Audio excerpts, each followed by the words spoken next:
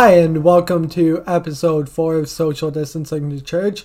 You may have noticed that this is not episode 4, but episode 4A. The reason for that is that I am moving towards making it a more modular podcast. So it's going to be episode 4, or part A is always going to be tech, and part B is always going to be theology. So the reasoning behind it is tech's going to be first. You can listen to that.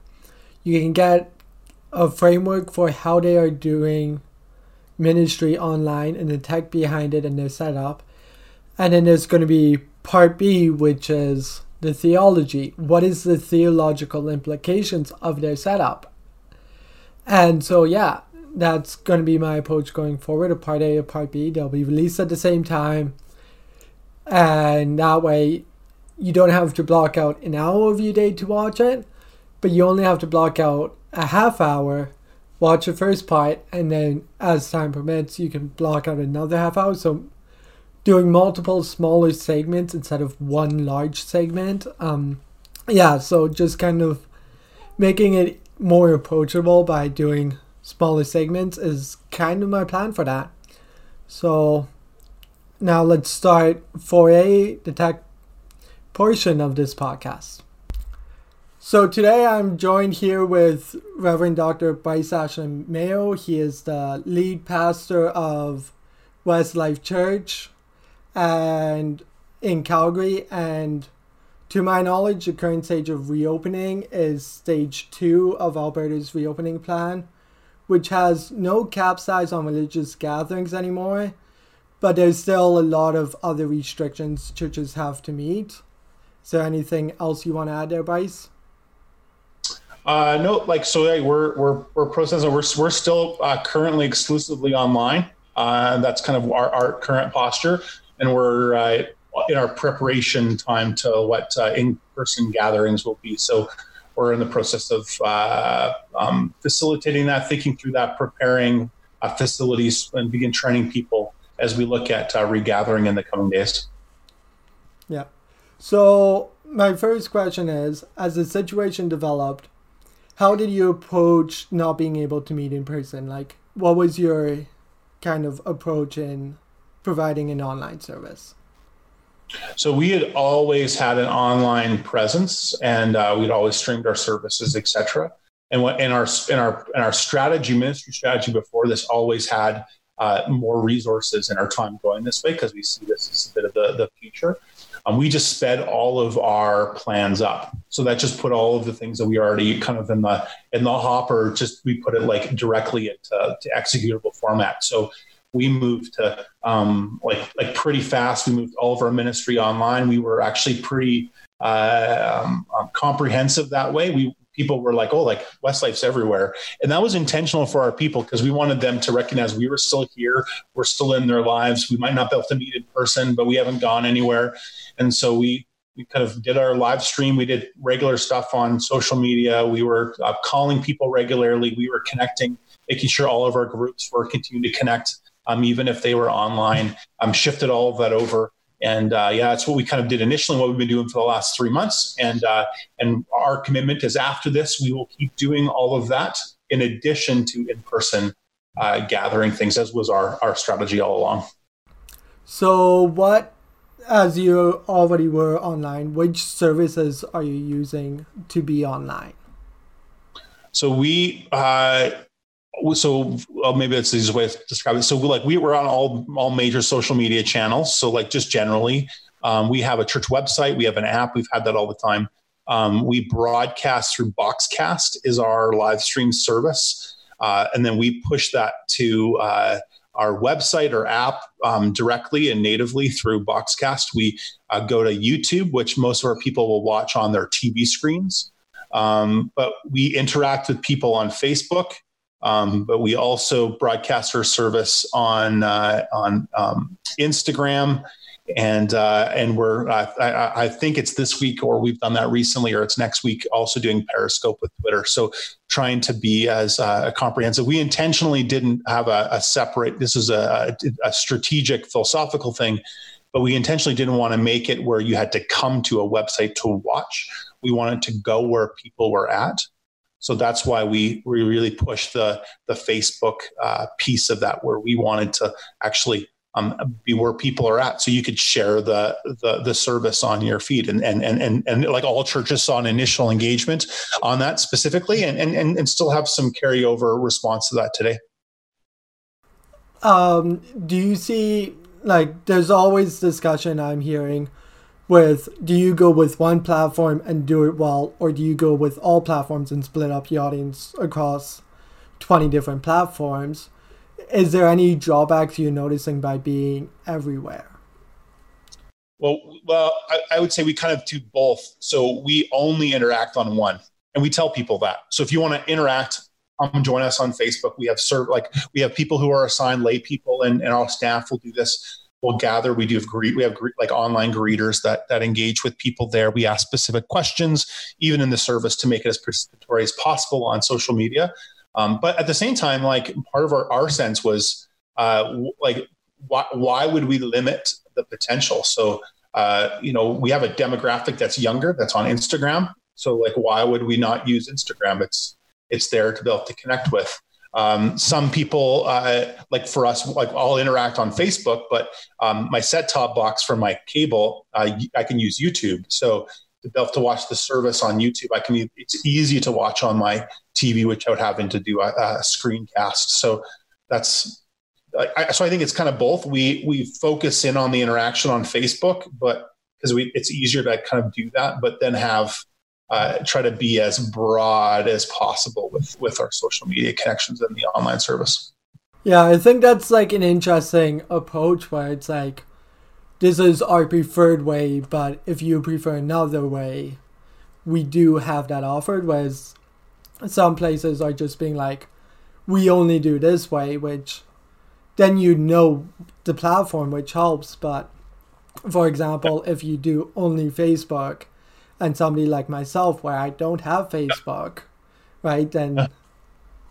Well, that was our conversation initially. So it's like, okay, we're on Facebook, but like, if you're under the age of like 30, most of them are on Facebook. So you've just like demographically ignored a whole section of people. So that was not acceptable to me. So I was like, well, then we have to do that. So but you can't just spread your people thin in like 5 different platforms. So we'll have like our youth person kind of does some interaction on Instagram and stuff to connect with that demographic. But our focus for interaction is Facebook. It actually is, in my view, one of the better platforms for that anyway, for interaction's sake. Yeah. That's why we do that, as opposed to it being a demographic thing. It's just interaction on Facebook is part of the appeal. Yeah. So the internet is a double-edged sword. It has great strengths, but also weaknesses. What are some strengths of the online services that you have been enjoying, and how is technology being applied in creative ways?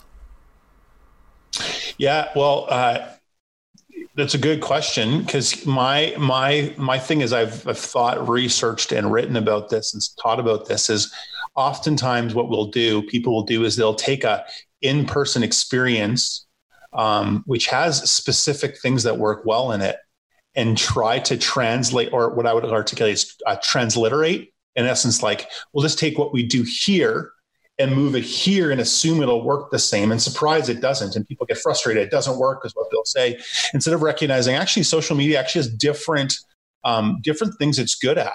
And so like, so if for example, you're using social media as just a broadcast network, that actually actually not what social media does.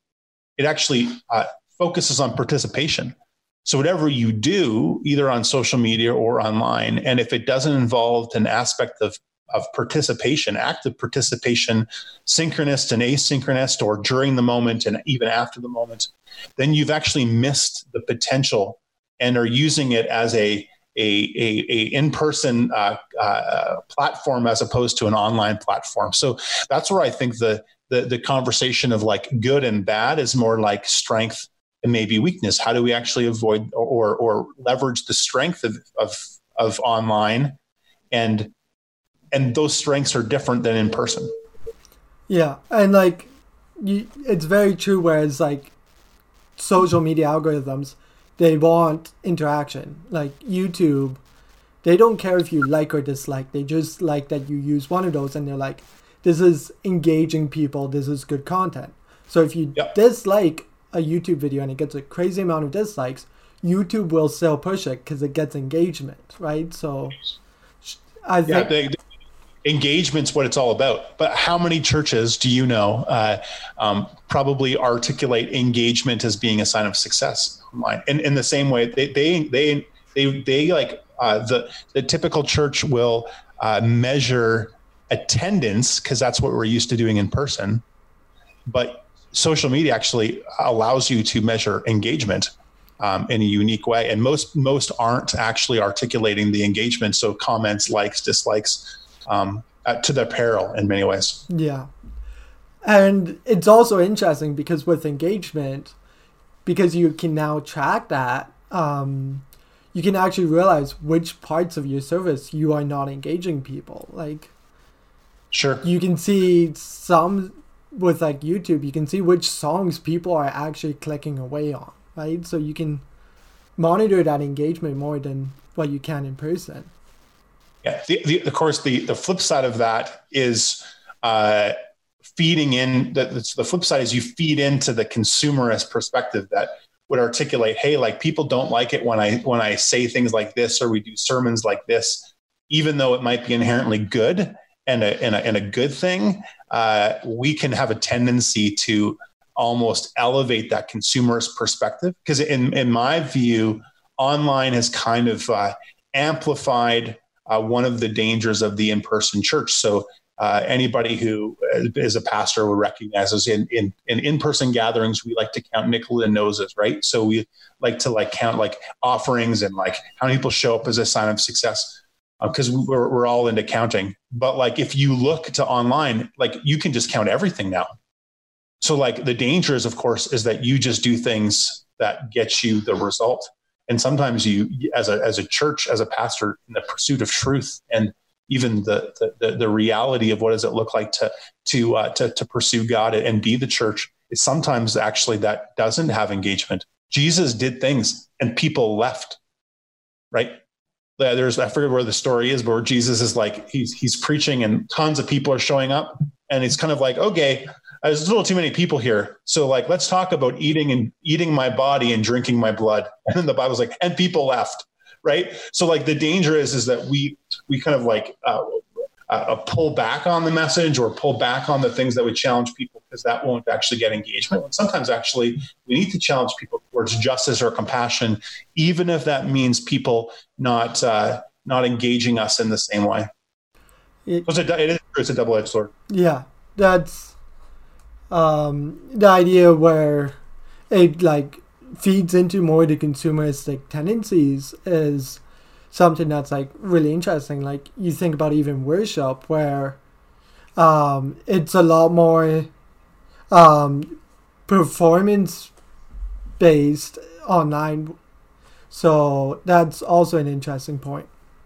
Yeah. So here's one of the interesting things of that, right? So most pastors that I know, so if you're a pastor listening to this, you will totally feel this. But you'll know in this season, unlike most, there's a strong comparison game because now you can see every church. And if you want a better, slicker product, right? It's what I would call a zero-sum game. You can always find one. I don't care how good or how big you are. There's always somebody who's bigger and better on the production end.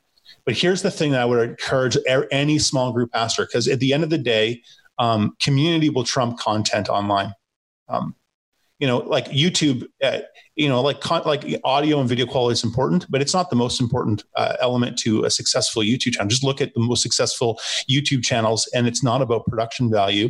It's about personal engagement. It's about the community it creates. And I think that's actually the encouragement for any smaller church pastor that's looking at the large church and wondering in comparison, we're just doing this on Zoom with my 50 people in my church. And I'm looking at X church wherever who's got swooping video angles and special effects and lighting packages and feeling like they're failing, where I would argue in the long run, community engagement and that role of pastor will be more important And and knowing your sheep and walking with them will give you the credibility and the listening and the audience and the community engagement that people not only want and desire now, but will want and desire more, that the slicker show can't do, because you won't get to know that pastor. That church won't preach to your context or your situation. You don't know them, and that they're living the life that maybe you would want to emulate. But you can know your smaller church pastor has called you, cared for you, walked with you, knows your family, knows your kids, visits you in the hospital. And I guarantee that everyone will trade the production for the care every time. So if any small church pastor in the midst of a pandemic, would you be encouraged that your care for your congregation is more important than the content that you will provide, or the like production value of the content that you'll provide? Yeah, and that's very much true, because you think about it, like small churches, their congregation's still sticking with them. Like when I was at Ambrose, I helped Valley View Community Church, which was my church. They had to switch to online, and the first few services were rocky when they were online, but people kept on coming, right? They want that community that their local church has, instead of flipping to, say, like First Alliance Church, which, even though that's still in the same city, that's not their church, so they stuck with Valley View regardless of production quality as they ironed it out. So, well, and again, the one thing I would want to articulate is, much like at Westlife, we always pursue excellence. So, like, not to deny trying to do your best job you can, and trying to make sure your audio video quality is good and that you're engaged. I'm not demeaning any of that, and nor am I would in any way demean any large church or any large production value or any of those experiences. For people that are part of that church, that's their context. Those are their people. Those are their pastors. I'm just trying to articulate, I think, for lots of people, actually, like sometimes they're like smaller church dynamic, that this is actually a season, counterintuitively, that's more attuned to that, because you can actually know your people in a much greater way, and people will respond to that. So sometimes we think in this season, like, I feel like I'm failing and I'm not able to do what other people are doing, when actually you're succeeding, and they're wishing they knew their people like yours as in your smaller church. So yeah, just an encouragement to all the small church pastors out there that are trying to pastor in a pandemic. Yeah. How have you kind of building off this community piece, because like a lot of churches, they're struggling now on how do you maintain a sense of community in an online format. So how have you tried to foster a sense of community online, and how effective has it been? So to do that, there's a couple of things I think that are helpful for everyone to consider. I think to build community, there's a couple of things that we take for granted in person that doesn't exist in the kind of the digital gathering. So I explain it this way. So like in person, you'll have small talk, right? Like you'll be in a group of people, you can have some small talk that actually builds. In person, we downplay small talk. People say like, oh, people just are all surface level in this church because they just talk about the weather and their jobs and their kids. They don't talk about the depths of their lives, because in person actually elevates small talk. We've taken for granted of kind of that gateway communication that then can like bridge the gap to deeper communication. And online, those small talk opportunities don't exist in the same way. And so we it's more attuned to the deeper conversations, but we don't get a sense of that gateway conversation to get there. So I think that the trick for online, specifically to build community, is to find space to have those conversations, space to ask about the day-to-day life, the things that we were ignored, that kind of annoyed us in person, are the things we need to accentuate online, because it's not natural there. So if you're meeting with your small group in Zoom, spend more time just talking about whatever, because that will lead you to what actually digital does, which makes you go deeper personally. That's actually more the nature of it. Or, one of the things we do at Westlife is we started this probably a month or two after the digital online transition, where we recognized we were doing a little bit of the clergy show. So we recognized all the lay people that were involved in what we did, all of a sudden didn't have roles. And part of it was a safety thing initially, and then part of it was just a logistic thing. And so we started doing a number of strategic things, one being what we called the Westlife News Network, building on John Krasinski's The Good News Network, where we tried to tell regular people's stories in church to build relationships. So we do that 15 minutes before the service. It's filmed on Zoom. It's just intentionally lower quality, so it's distinguished from the service itself.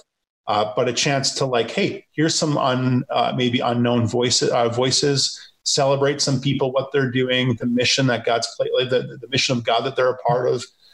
We've done a number of things with it, but it's our goal is at the end of this, you will have gotten to know a number of people deeper than you knew initially, because you got a chance to strategically and maybe unnaturally listen to them tell their story. Yeah, I think that's a really cool idea where you get more of those people coming forward. Another is this what the internet's good at, right? The internet's all about narrative and story, and all churches are moving online, ignoring narrative and story, where that actually is the heartbeat of it. So to leverage the digital world, we have to leverage people's stories. So anyway, sorry to interrupt you. That's a passion of mine. It's how do we elevate story in people's lives? Because social media, the internet does that naturally, and yet we oftentimes ignore that potential. Yeah, because when I was streaming for Ambrose's online chapels, we were talking about cutting out the Faith Now, the testimony sections.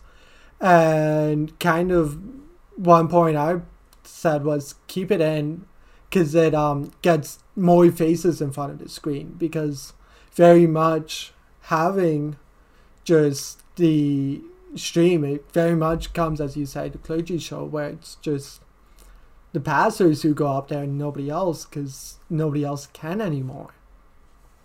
Which for any evangelical, that's actually a theological problem, right?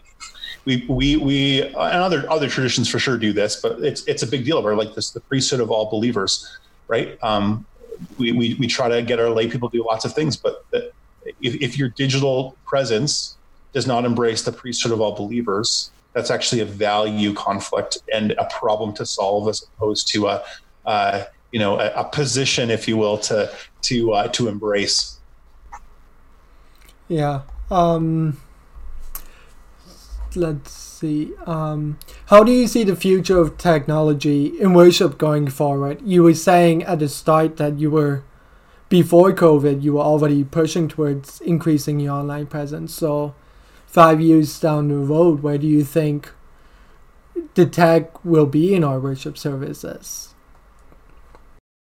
Oh, the church is always typically behind. That's its own conversation, but we were never actually quite as far behind as people think we are. So I think that technology will be more and more used on a regular basis in church, and the digital world. One of the things we've discovered here is all its advantages, and then sometimes its disadvantage, right? So at the end of this, people are going to work at home more. It's not like workplaces are going to go away, but I think everyone could acknowledge people are going to work at home more. People are going to shop at home more, right? You're going to realize actually Amazon, it's way more convenient for lots of things, right? You're going to recognize some of that convenience. People are going to go to school more at home. It'll recognize there's some benefit to the classroom, but maybe there's some stuff I'm doing that just saves all of the hassle of travel. So I think there's going to be, and so the thought that somehow worship or embracing church community or the things the church has done is somehow going to not embrace digital more is ignorant to what people will feel more comfortable with. So for sure there's Zoom fatigue, but we'll figure out that muscle. Technology will work around that. Where it is now will not be where it is a year or two from now. Lag time will decrease. All of those things will adjust. And so, I think the embrace of that, the possibility of that will actually only increase. Interestingly, one of the things that we've actually discovered anecdotally is that we had a prayer meeting that we used to do before. We'd maybe get a couple of people who would show up.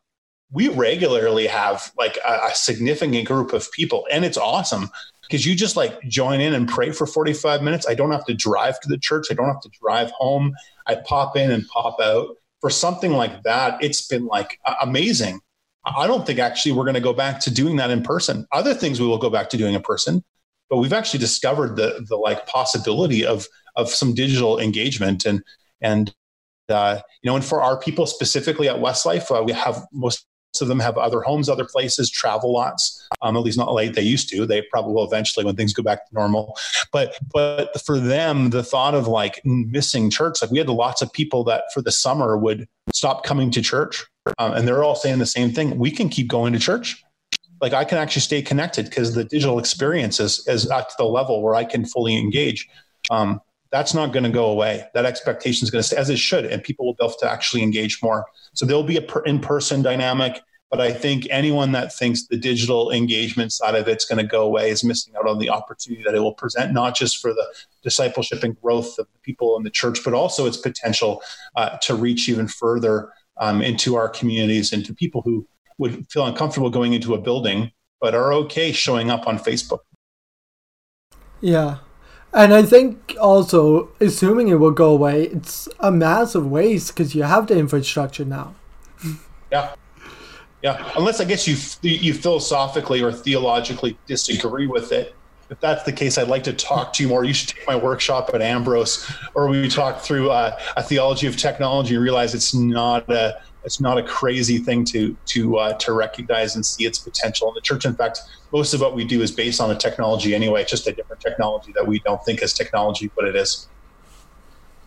Thank you, Bryce, for your insights on holding services online and the tech behind it. It was really insightful, and I learned a lot through it. I also want to thank Odom for providing the music that I do for intros.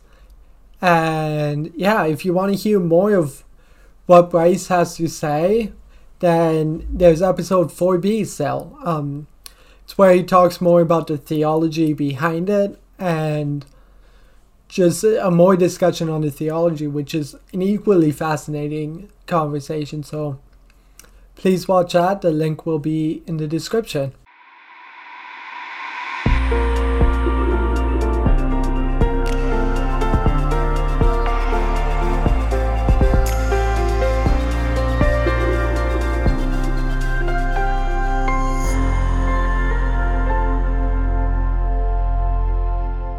Hi, and welcome to episode 4B of Social Distancing the Church with Bryce. So this is a continuation of 4A. If you haven't watched that, I would urge you to do that. It kind of gives you a framework for how they are ministering at Westlife Church. And so it provides a good framework for understanding the theology behind it that he discusses in this episode. And so yeah, I'll continue the conversation now. As Marshall McLuhan says, the medium is the message. This means that some changes would have to be made when transitioning from person services to online services. So what changes did you decide to make as you switched to an online only format? Yeah, so McLuhan's totally right there, right? The medium is the message. And as he also says, the media works us over completely. It actually changes most everything we can imagine.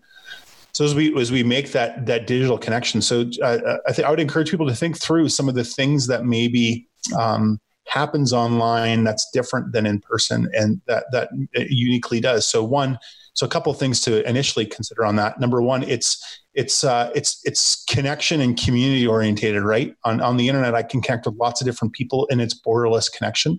That's unique. Second, it's by nature a dialogue participatory, right? Those two things right there, and there's more. I can go on for a while on that, but I just highlight those two. That changes how things are done online. And so if you don't change your small group ministry or your discipleship ministry or your evangelism strategy or your streaming service, how you're doing your service and doing your worship time to adapt to that, you can do it. It's not impossible, but it won't be effective because it's actually not recognizing the medium that it's in. So like, how do you embrace a participatory experience in worship where that's what the medium provides, what the expectation is by the user? Because that's what everything else does. How do you embrace the communal nature of and the connective nature online that actually in the end, as McLuhan would also say, reverses itself and becomes a little bit more tribal? But how do you like recognize the communal nature that it presents and recognize that people aren't just looking for connection, they're actually looking for community. And if you're not aware of that, helping to foster community, instead just like focusing on providing better content, then it just won't be effective because you recognize that the medium actually does impact the message. It impacts all of the and more. And we don't have time to like jump into all the details, but those are a couple of the key ways it actually changes how ministry actually operates. And oftentimes people just do ministry online the same way you do it in person. And that's actually a reason why people will say it's not effective. Well, yeah, because you're actually trying to do something different in a different context and it won't be effective. So what practical approaches at Westlife have you done to, like, how have you changed your service orders or online? Well, we like for example, our service orders are similar because we recognized we're going to go back to in person and have a hybrid thing long term. So I think we would change that if it was permanently online, but we're trying to have a longer term strategic perspective to it. What we did, however, that's unique for this season, that's different than what we'll do when we go back to in person, is we decided to make it more intimate. So I recognize that, like, if I preached on the stage to an empty room, and I get some churches do this, and there's reason why. This isn't Islam on that. God bless you, and there's a strategic reason you're doing that. We actually strategically decided not to. So we've intentionally moved the messages to a more intimate setting. So we're working through, for example, the I am statements of Jesus from John. So I did I am the bread of life in the kitchen making bread. I did the I am the door in front of one of our Westlifers' door, who has a custom door. So I did it in front of that to talk about that. Like we're doing, I am the resurrection of the life from a cemetery, right? So like trying to recognize, hey, we can actually take more of an intimate feel instead of and create a bit more of a communal, intimate experience. Both with that, we've also done some filming changes with our worship to accommodate that. That makes more sense in a digital format. And then like on last Sunday, like I did a thing, I am the gate, and made a comment in the message, hey, send us a picture of your favorite door. Participate that way in Facebook, try to make it a bit more interactive, just to try to help people, and then preach a bit more dialogically. So I'm anticipating people's questions as they have them as I communicate. So those are like some of the practical things we've done. In the short term, we won't necessarily do all of those in the long term as we go back to in person, because we can't do two different kinds of services. It's just not sustainable. But in the time we're exclusively online, it did make sense, and it's worked for us. I think that's an interesting approach where you realize, wait a second, I'm not confined to the pulpit, and then you decided what thematically works and think about it as a set rather than just a pulpit, which is an interesting idea. Which is what Jesus did, right? In fact, all the I am statements of Jesus all come into context that Jesus is speaking from, right? I am the bread of life. He's doing that after he's fed the 5,000, right? I am the light of the world. He's doing that after the festival where they light all the Jerusalem is lit up, right? Jesus says, I am the door. And Jesus is doing that in the festival of Hanukkah, where people are questioning the Pharisees who would come to sneak in and steal and destroy, which is what Jesus talks about there. So I think all those in context, and digital allows us to be a bit more free and a bit more creative and leverage what my friend Len Sweet talks about, the epic, the experience, participatory, incarnational, and connection of sermons. Like, how do we actually help people participate in the midst of things? How did you view the embodied experience of worship before, and how do you experience it now? Because COVID is drawing attention to the embodied experience of humanity, where worship services don't just engage the mind, but there's a physical aspect to it. So how have you been approaching that now? Yeah, that's a good question. I think that's one of your challenges is you have a time where the things we would normally do to do that are really difficult and people don't do them in the same, right? So people don't, most people, some people do. Some people now sing at the top of their lungs. I'd argue probably most people don't sing during the congregational singing. Like some people would argue like that was their critique all along with contemporary worship songs. Nobody's singing. Well, most people aren't now. And not to negate that, but that's true. Like that part of the body experience is over. Like we don't necessarily, you're not in a congregation, so you don't see the participatory nature of that. You know, communion, Eucharist, the Lord's Supper is an element of that that's a little bit different. How do you like the theological engagement of that? Embodiment's a good question. The only pushback I have on embodiment, of course, is anyone who would say, and you're not saying this, but anyone who would say that virtual isn't real, right? Because there's people who talk about like so virtual worship, it's not real, as opposed to, but like we're talking now, like you're a real life human being. Like if you were sitting across the room, I'd still be interpreting like audio waves and light waves as I am now. So like this isn't unreal. It's different for sure. It's 2-dimensional, but it's still real. And so we can participate in communion as we could pray for each other in all the same ways that's real. And this in your theology of the Spirit of God, who is always all over exists. So like I think that there's it's a good question.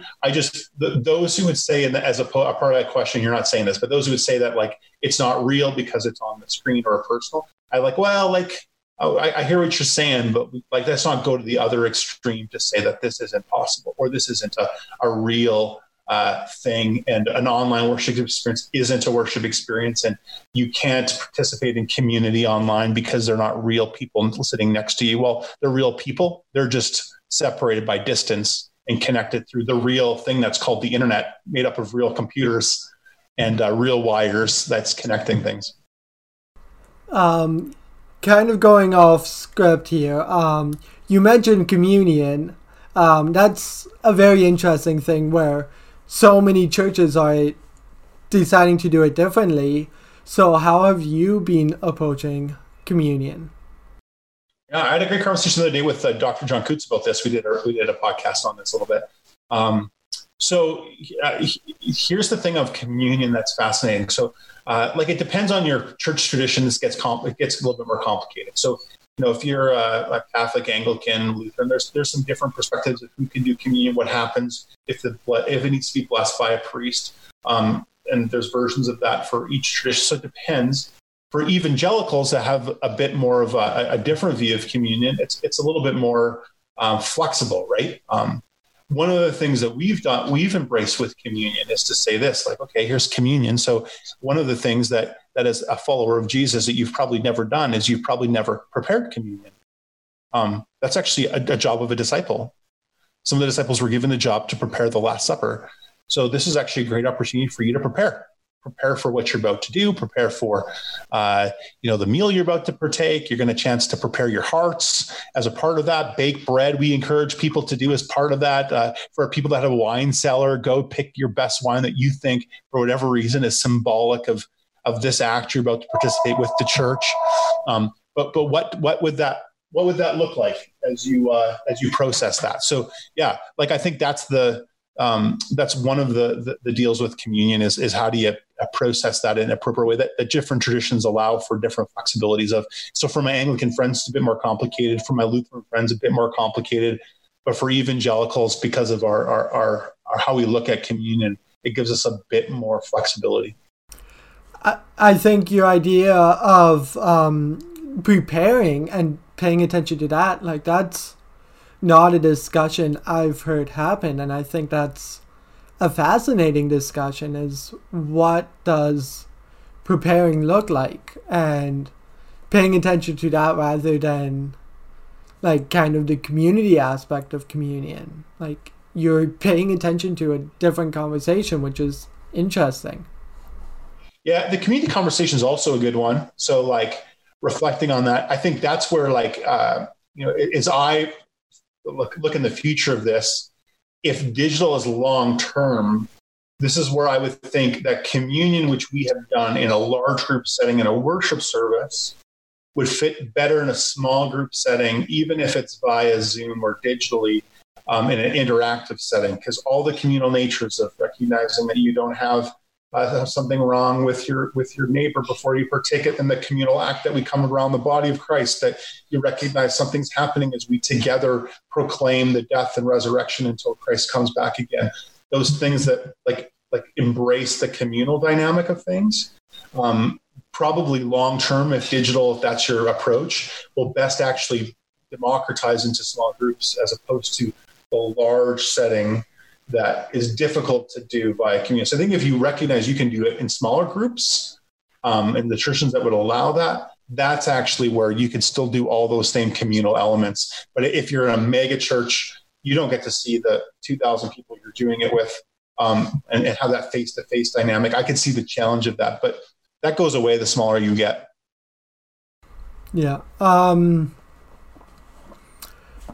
During COVID, it's a good time to start changes in churches, as it can be justified for optimizations for online services. And so like churches are being like, oh, we now need to modernize our music as our music's getting older, and other stuff like maybe we should reconsider which pulpit we use. There's all these different things churches are now reconsidering. Is there stuff you at Westlife that you guys are reconsidering and changes you are considering doing? Yeah, well, the leadership maxim that don't waste a crisis, right? Don't waste the crisis to innovate, right? This is a time for innovate, which I hope, as Carey Nieuwhof would say, that I hope we don't lose as a church. Crisis will allow it, but the temptation when we go back to normal is that everyone takes the foot off the innovation pedal. But I think in the season of innovation, there's, for us, like to think through, well, how actually do we do certain things? Because things like for most churches in church in general wasn't like stellar. Like we all struggle with discipleship before. That does not go away. So like, what does that look like? How do we embrace that? What do we do? At Westlife, we're asking questions around like our facility setup. To make it, we've been talking about how do you make it more intimate? Well, we're going to be forced when we regather to have like a fraction of the people in the room. It's going to be more intimate, socially distanced intimate, but we have to change the worship dynamic to make it as effective as possible.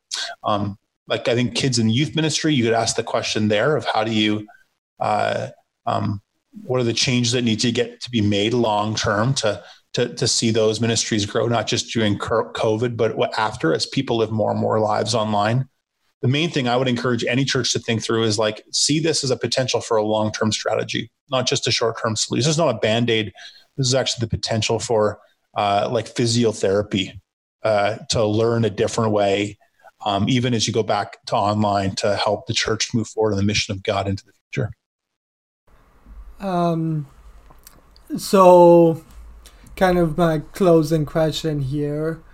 So churches are very divided, where there's people that are skeptical about reopening, and then there's some who just want to get into the church building as soon as possible. So how are you leading them when the church is divided, and what is your church's approach to reopening, because you're no longer limited on sizes? Well, the one caveat, you aren't limited on sizes if you can keep physical space. So for us, it's actually pretty close. So like, I think we figure we can sit about 80 people in our sanctuary. And so the difference between 50 and 80 is not like crazy. So I think like, as we're thinking of the future of that, like I thought when we went into COVID as a pastor, the biggest challenge for me was going to be, how do I like lead a group of people who are sick and dying, right? That was the initial concern of mine. So we were ramping up care, because I was like, we need to ramp up care, because this is, and we did, and we like call everyone in our church monthly, and our care has never been as good at Westlife as it is now. Like we succeeded at ramping that up. The need hasn't necessarily been there. the biggest leadership challenge now, and surprisingly so, isn't the care thing. It isn't the shift to digital ministry, as you've alluded to. It's going to be leading a diverse group of people with a diverse set of opinions forward in a way that will embrace the community of faith and move forward in a way that's helpful and effective for the church going forward. So, we're trying to open as fast as what we feel is appropriate. So, we're not going to be the first and we're not going to be the last. We're trying to make sure we do that wisely. Churches that have opened with a fraction of the people who come, right? So even if you do, that doesn't mean people will come. So, and it takes a lot of prep, a lot of custodial care, volunteers, training, signage. It changes the experience because what you can do and can't do is different. So trying to manage all those things in a healthy way. So we're like in a preparatory phase. We're looking ahead, not giving a firm date yet, but trying to move ahead as fast as we can and the best way we can for our people. And in the process of like surveying people to get their like sense of their comfortability of coming back, so we know what to prepare for. So yeah, we're like most churches are right now, just trying to prepare for what that's going to look like and prepare as we try to do that as fast as we can safely do it. Okay, that's all I have. Is there anything else you want to comment on? No, like if people who are listening to this, if you go to a church and you're not one of the pastors, here's my encouragement: encourage your pastors. This has not been a holiday time for them. All of my friends have never worked as hard. I have never worked as hard as I have now. My staff has never worked as hard as they have now, and nobody's complaining, but nobody's taken like a breather. So I just would encourage them to like thank their leaders.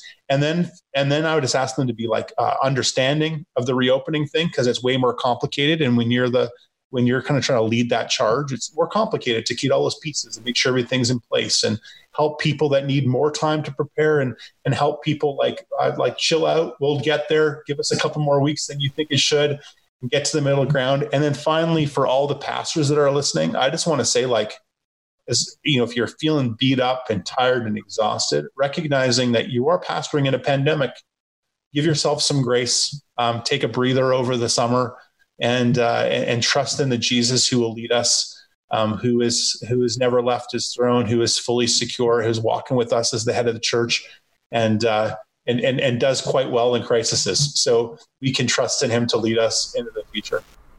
Okay. Thank you so much for joining me today, Bryce. Is there a way for people to connect with you? Yeah. So if people want to connect with me, they can just go to my website, which is bryceashlemayo.com. That's BRYCEASHLIN MAYO.com. And from there, you can fill my comment card. The books I've written, I've actually written a book on social media and faith. I have a book coming out here in the middle of August on digital ministry, like a practical guide that'll be released mid-August, along with some workshops I'm doing for Ambrose. All that information's on my website, and I would love to connect with anybody about this unique season that we're in, and all that God wants to do for His glory and His mission in it. So thanks for the opportunity, Brandon. You're welcome. Great chatting with you. Thank you again, Bryce, for joining me today. You had a lot of great insights on a variety of topics, and it was quite fascinating. And yeah, I appreciated all you had to say. I'd also like to thank Odom for providing the music that I use. It's a huge blessing to just have music that I know I'm very used to use and all that. And so yeah, thank you, Odom. I'll put his link to his Spotify in the description. I also want to say that I'm been working on my social media presence right now. I'm on Instagram as Pod Theology. I'm sharing more of the behind the scenes stuff, so like what it takes for a setup, more of stuff like getting promotional pictures, the kind of setups I have to do for that and stuff, and the tech behind recording. So yeah, I'm just kind of doing a more behind the scenes sharing there, and I recommend you follow me there, and engagement is also very useful. You can also give me feedback in the YouTube comments. I appreciate that, just so that I can understand more as I'm very much learning at this. Just kind of work on improvements bit by bit. So yeah, thank you for joining me today.